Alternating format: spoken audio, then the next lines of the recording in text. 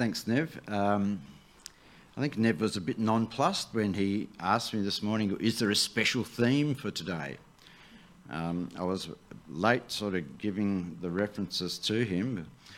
Took me a while to understand what God was trying to say to me. But anyway, I was standing back and I said, well, it's fire and brimstone. And as I just think about this kind of sermon, fire and brimstone, it's not something that's often preached, really. But we spend a lot of time saying things like how we want people to turn to Jesus and how we want people to experience salvation and all of that. But we don't spend much time on sin and judgment, which in fact are the very impetus for salvation. There's no point being saved if there's nothing to be saved from. But God tells us there are things to be saved from, and there is a destruction, and we need to take this seriously. So, we're starting today with Genesis 18, Abraham talking to God. And this passage is actually preceded by God talking to Abraham and Sarah and saying that Isaac was going to be born. And I think it's a very interesting way into this sermon where Sarah, being of advanced years, starts laughing. The Lord said to Abraham, "Why did Sarah laugh? Shall I indeed bear a child when I'm old? Is anything too difficult for the Lord? At the appointed time I will return to you at this time next year, and Sarah will have a son." Sarah denied it, however, saying, "I did not laugh," for she was afraid. And he said, "No, you did laugh." And this is important because in the story as it goes on, the future son-in-laws of Lot, they laugh. They thought that the men were kidding, and they laughed. And further on in the sermon, we're going to encounter Peter, where he talks about mockers, people who mock Christianity, who mock the way of salvation. And you've got to be careful. You've got to be really careful. And so we're going to go into the story of Abraham, and he's kind of bargaining with God. But let me tell you, Abraham is very careful in the way he talks to God. And there's good reason for that. It's easy in the modern context to trample into the courts of God, demanding things of him, when all the scriptures tell us that the beginning of wisdom is to fear God. That's what we're about today. So, first of all, the men go down to check out Sodom. They are God's representatives, angels perhaps, and they are going down, and God starts talking to Abraham, and he says, "Shall I hide from Abraham what I'm about to do? Since Abraham will surely become a great and mighty nation, and in him all the nations of the earth will be blessed." And this is a wonderful thing, because here is God, our God. He doesn't want to hide his plans from us. He doesn't want us to live as if we don't know what's happening, that we are completely at his mercy and he just does things randomly. No. He tells Abraham what he's going to do, because Abraham's important. And in Abraham, all of us are blessed. So that's the first thing. We've got a God who wants to share his plans with his people because he loves his people and he wants them to know. And of course, then we have a God who is careful in judgment. He doesn't just write off the people of Sodom and Gomorrah. He sends his representatives down to find out, well, what are they like? Maybe they're not so bad.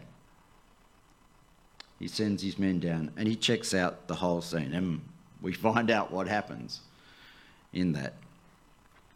And then we have Abraham's argument with God. The 50. Surely you would destroy the whole community, the whole town. What if there's 50 people there? What if there's 50 good guys? That wouldn't be fair. So, God says, well, okay, sake of 50, I won't destroy it.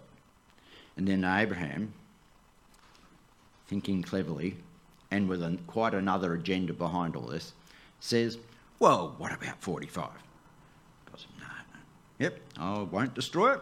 If I can find 45 righteous people, it's a done deal. Won't do anything. And then Abraham says 40, and then 30, and then 20. And he finally gets down to 10. And I love Abraham's humility here. He says, I may the Lord not be angry. So this is Abraham's care and his humility. I may the Lord not be angry, and so I shall speak. Suppose 30 are found there. And he says, well, we'll not do it if I find 30 there. And he said, behold, I ventured to speak to the Lord. I ventured to speak to the Lord. Do we come with that hard attitude to God when we ask for things? With humility, he ventures to speak to the Lord. Suppose 20 are found there. And he says, I will not destroy it on account of the 20. He said, oh, may the Lord not be angry, and I shall speak only this once. Suppose 10 are found there. And God says, I will not destroy it on account of the 10.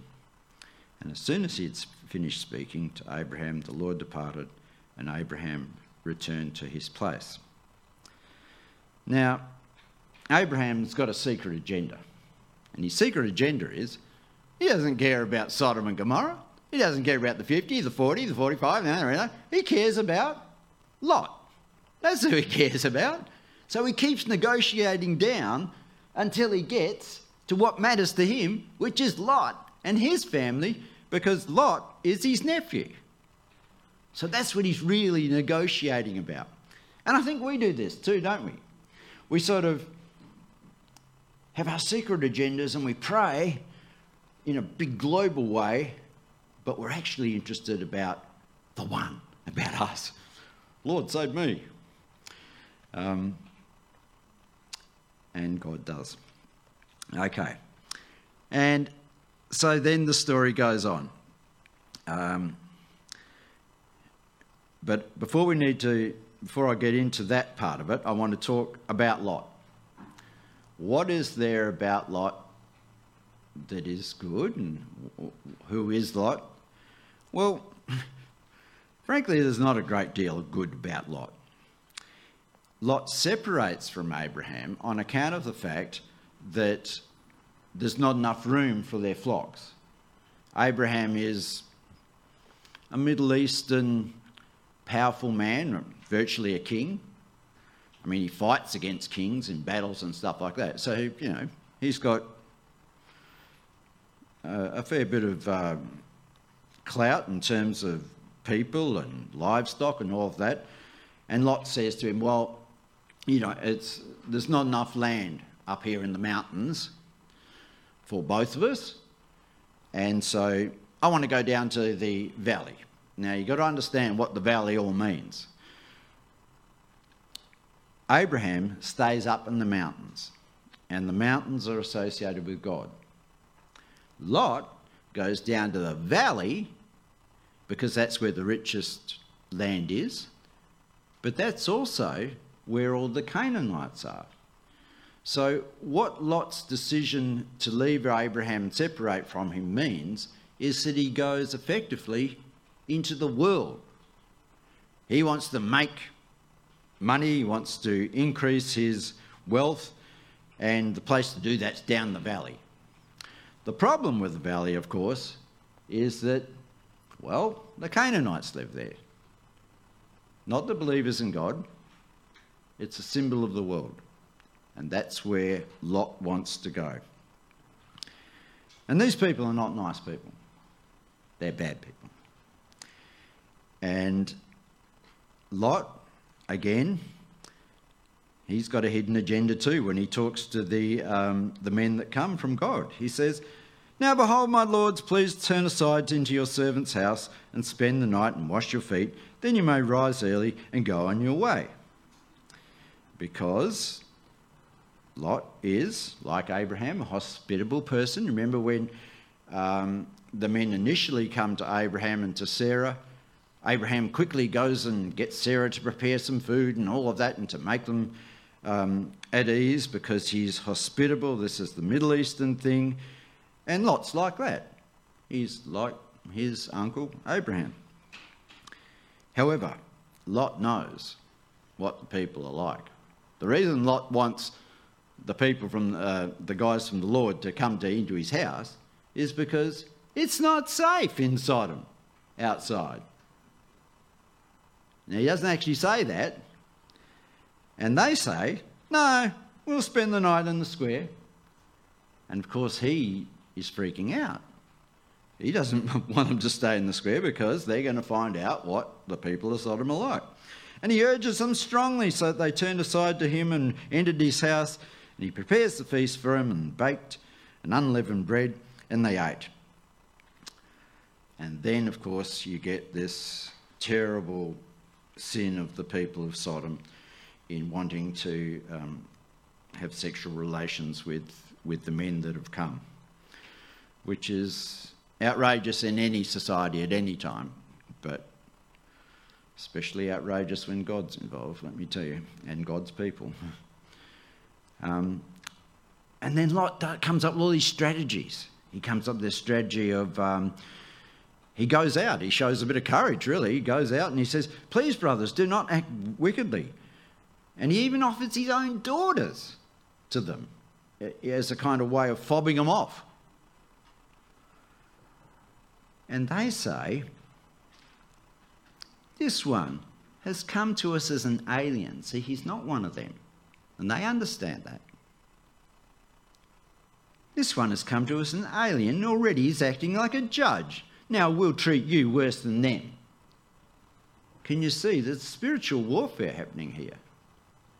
And Lot, in the end, is only saved because the men grab him and get him inside because the people are trying to break down the door. And to stop that, the angels afflict the men with blindness so they can't function.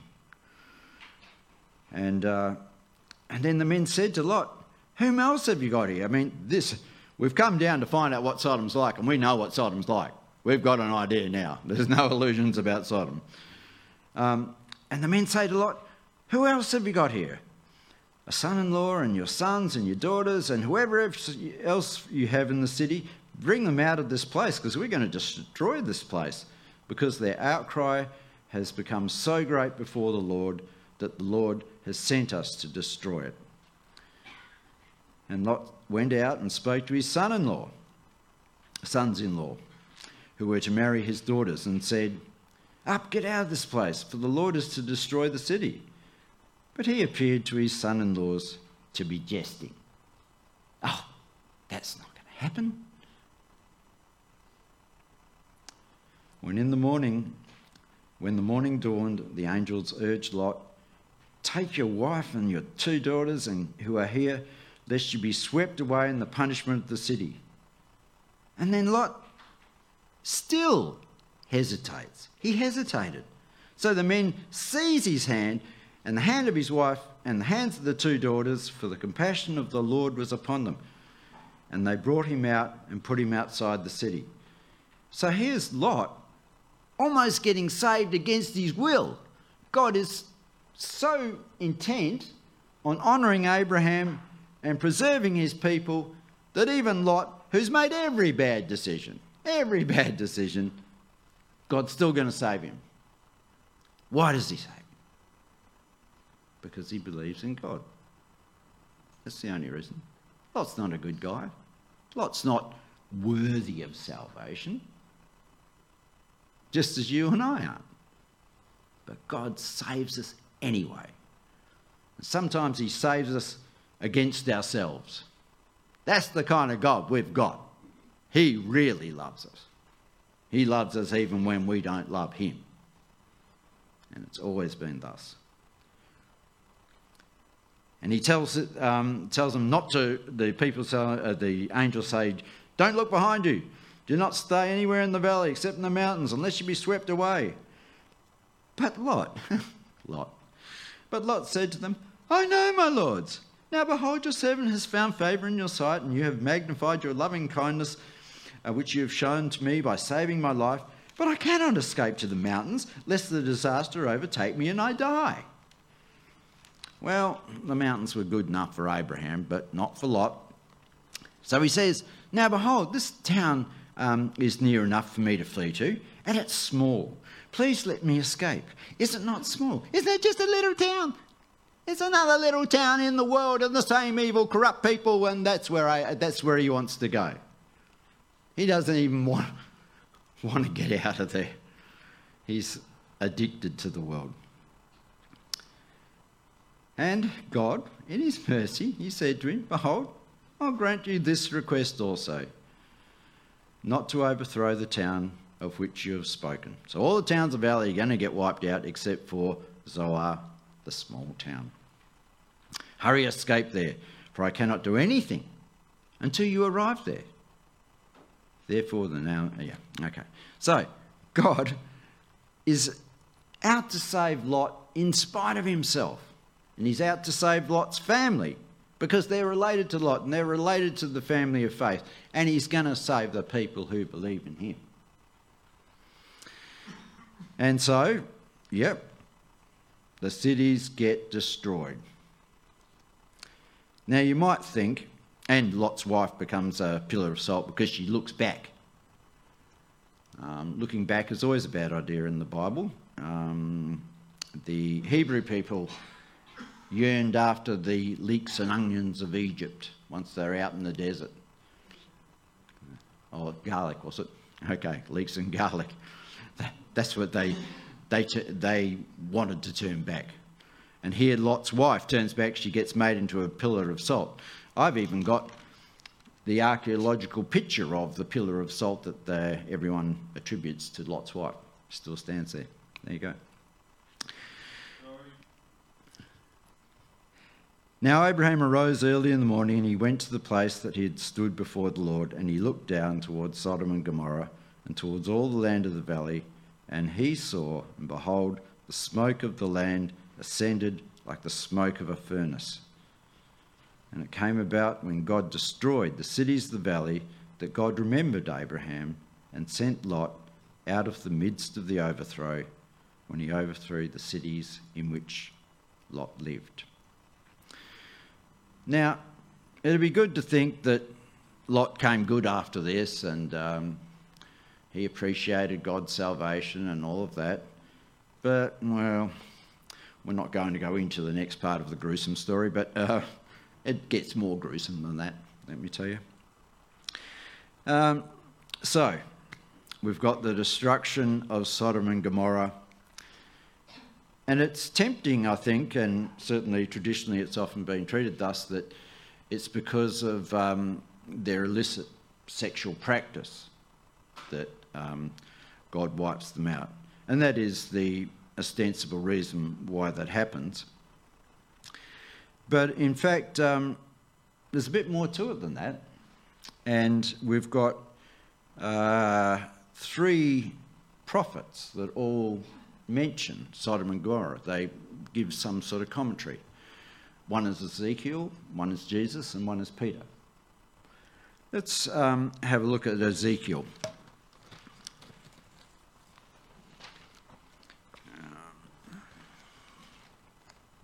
wrote this down. Yeah.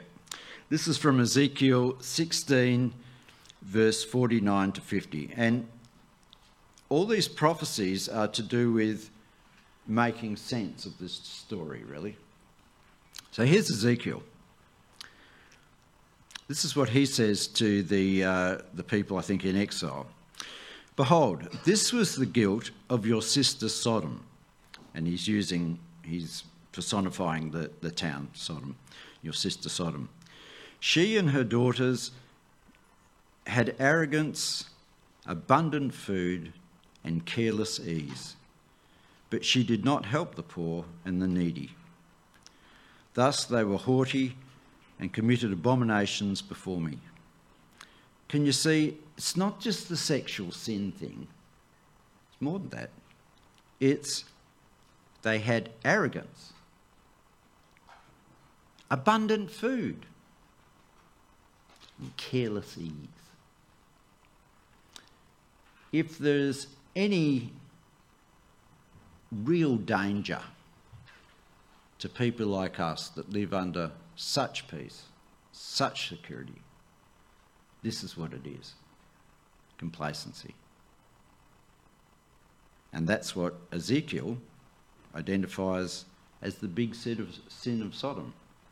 Their complacency, the fact that they didn't take God seriously, the fact that they lived at ease, they had everything they wanted, that led them, in fact, into sin. That was the way into sin. So all the time we are encouraged to celebrate and rejoice in one Powerball, Lotto Life. Lotto Life is dangerous. Peace is an awesome thing, but careless arrogance and complacency, and we've got it in Australia in spades, that's the big danger, because it tends to undermine our moral fibre. It tends to stop us fearing God. It tends to become mockers. Now, Jesus too has something to say about Sodom. He says it in Luke 10. This is, we actually did it a few weeks ago, where, remember when the 70 got sent out, 2 by 2, remember that part? Well, Jesus talks to his disciples that he sent out as they come back, and they're kind of saying how good it all was when they went out and they evangelised and they healed people and the demons fled and all of that stuff. And Jesus says,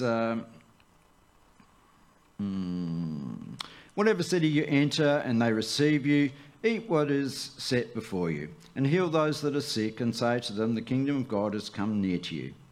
But whatever city you enter and they do not receive you, go out into its streets and say, even the dust of your city which clings to our feet, we wipe off in protest against you. Yet be sure of this, that the kingdom of God has come near. And I say to you, it will be more tolerable in that day for Sodom than for that city. Woe to you, Chorazin! Woe to you, Bethsaida! For if the miracles that have been performed in Tyre and Sidon, which occurred in you, they would have repented long ago, sitting in sackcloth and ashes. But it will be more tolerable for Tyre and Sidon in the judgment than for you. And you, Capernaum, another city that was close to Nazareth when Jesus grew up, and to you, Capernaum, will not be exalted to heaven, will you? You'll be brought down to Hades. And the principle, the one who listens to you listens to me, and the one who rejects you rejects me, and he who rejects me rejects the one who sent me. So one part, or one consequence of our evangelism and of your witness to Jesus is that, as I've said before, with that offer of salvation comes a judgment. And the judgment is for those that don't believe. God so loved the world, gave his only begotten Son, that whoever believes in him should not perish but have eternal life. But the one who rejects has rejected the salvation. So salvation and judgment go together all the time. So that's the second prophecy. That's Jesus talking about the meaning of Sodom and Gomorrah. And his point is, I did all these miracles and still you don't believe. One of my early Bible teachers once made the quite provocative statement that if Jesus had been crucified and resurrected in Hay Street, there still wouldn't be one more person who believes. Something for the Calvinists to rejoice in, perhaps. But there you go. People have been given the gospel, and people have rejected the gospel, and people mock Christianity. And in Australia, according to the census, our religious affiliation and zeal is declining. We live in what is called the last days, and the last days are apostate days. So if you're feeling a bit isolated as a Christian or a bit weird because most of your friends don't understand where you're at or think that you're religious or something like that, rejoice in that. Because the next prophet, Peter, he's not going to pull any punches, I tell you. So,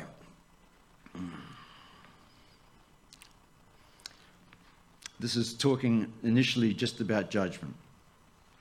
For if God did not spare angels when they sinned, but cast them into hell and committed them to the pits of darkness, reserved for judgment, and did not spare the ancient world, but preserved Noah, a preacher of righteousness, with 7 others, when he brought a flood upon the world for the ungodly. And if he condemned the cities of Sodom and Gomorrah to destruction by reducing them to ashes, having made them an example to those who would live ungodly thereafter, and if he rescued, now wait for this one, righteous Lot. How's that? And if he rescued righteous Lot, oppressed by the sensual conduct of unprincipled men, for by what he saw and heard, that righteous man, while living among them, felt his righteous soul tormented day after day for their lawless deeds. And he did, we know that, we've read that.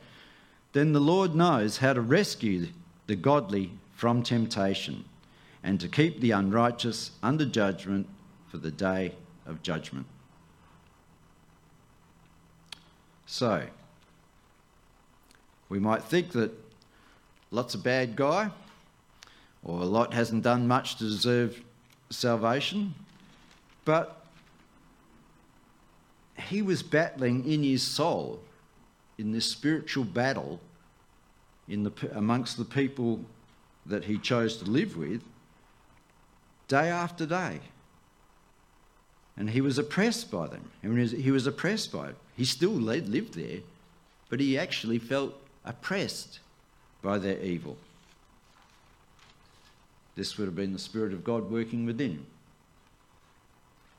Because when the Spirit of God tells us things about the people that we live and rejects their way of living and rejects their values, then we need to be very careful. And Peter goes on.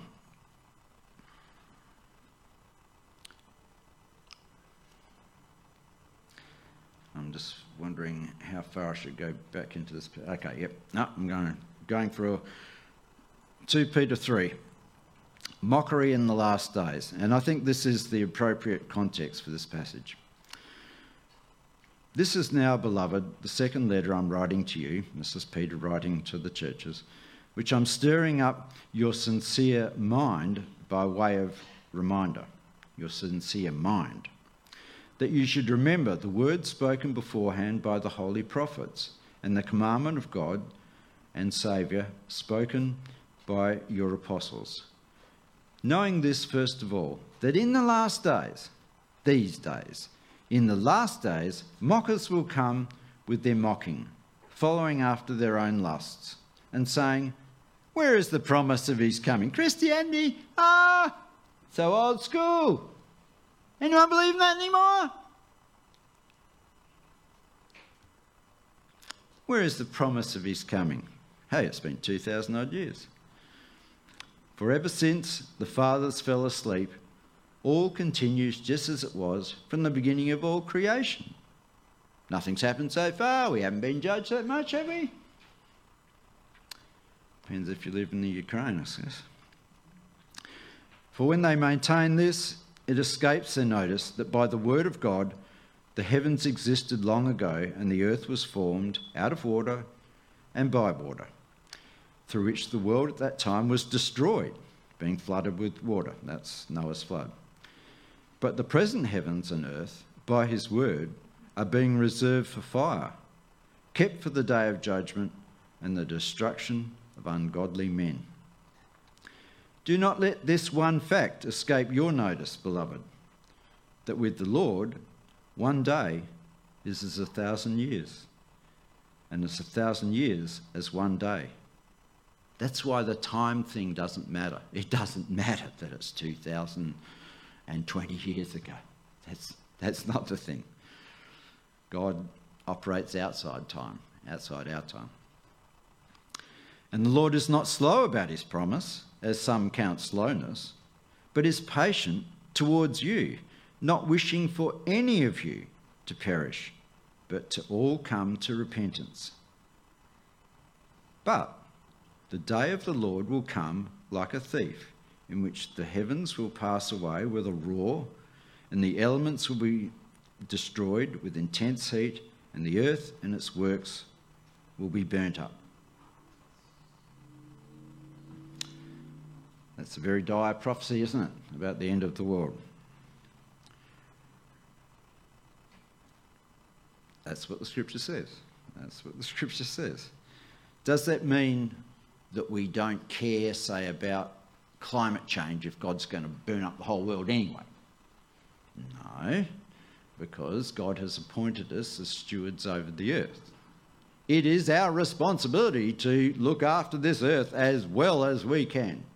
That's what we do until Jesus comes back and until the world is burnt up. So, to conclude, since all these things are to be destroyed in this way, what sort of people ought you to be in holy conduct and godliness, looking for and hastening the day of God, on account of which the heavens will be destroyed by burning and the elements will melt with intense heat? That's just in case you missed the part about the earth burning up. But according to his promise, we're looking for new heavens and a new earth in which righteousness dwells. Therefore, beloved, since you look for these things, be diligent to be found by him in peace, spotless and blameless, and regard the patience of our Lord to be salvation, just as also our beloved brother Paul, according to the wisdom given him, wrote to you in all his letters, speaking in some of these things, in which some of these things are hard to understand. Paul never really got Peter. Peter never really quite understood Paul, but he still thought he was a good guy, which the untaught and stable distort, and as they do to the rest of the scriptures, to their own destruction. You therefore, beloved, knowing this beforehand, be on your guard lest, being carried away by the error of unprincipled men, you fall from your own steadfastness.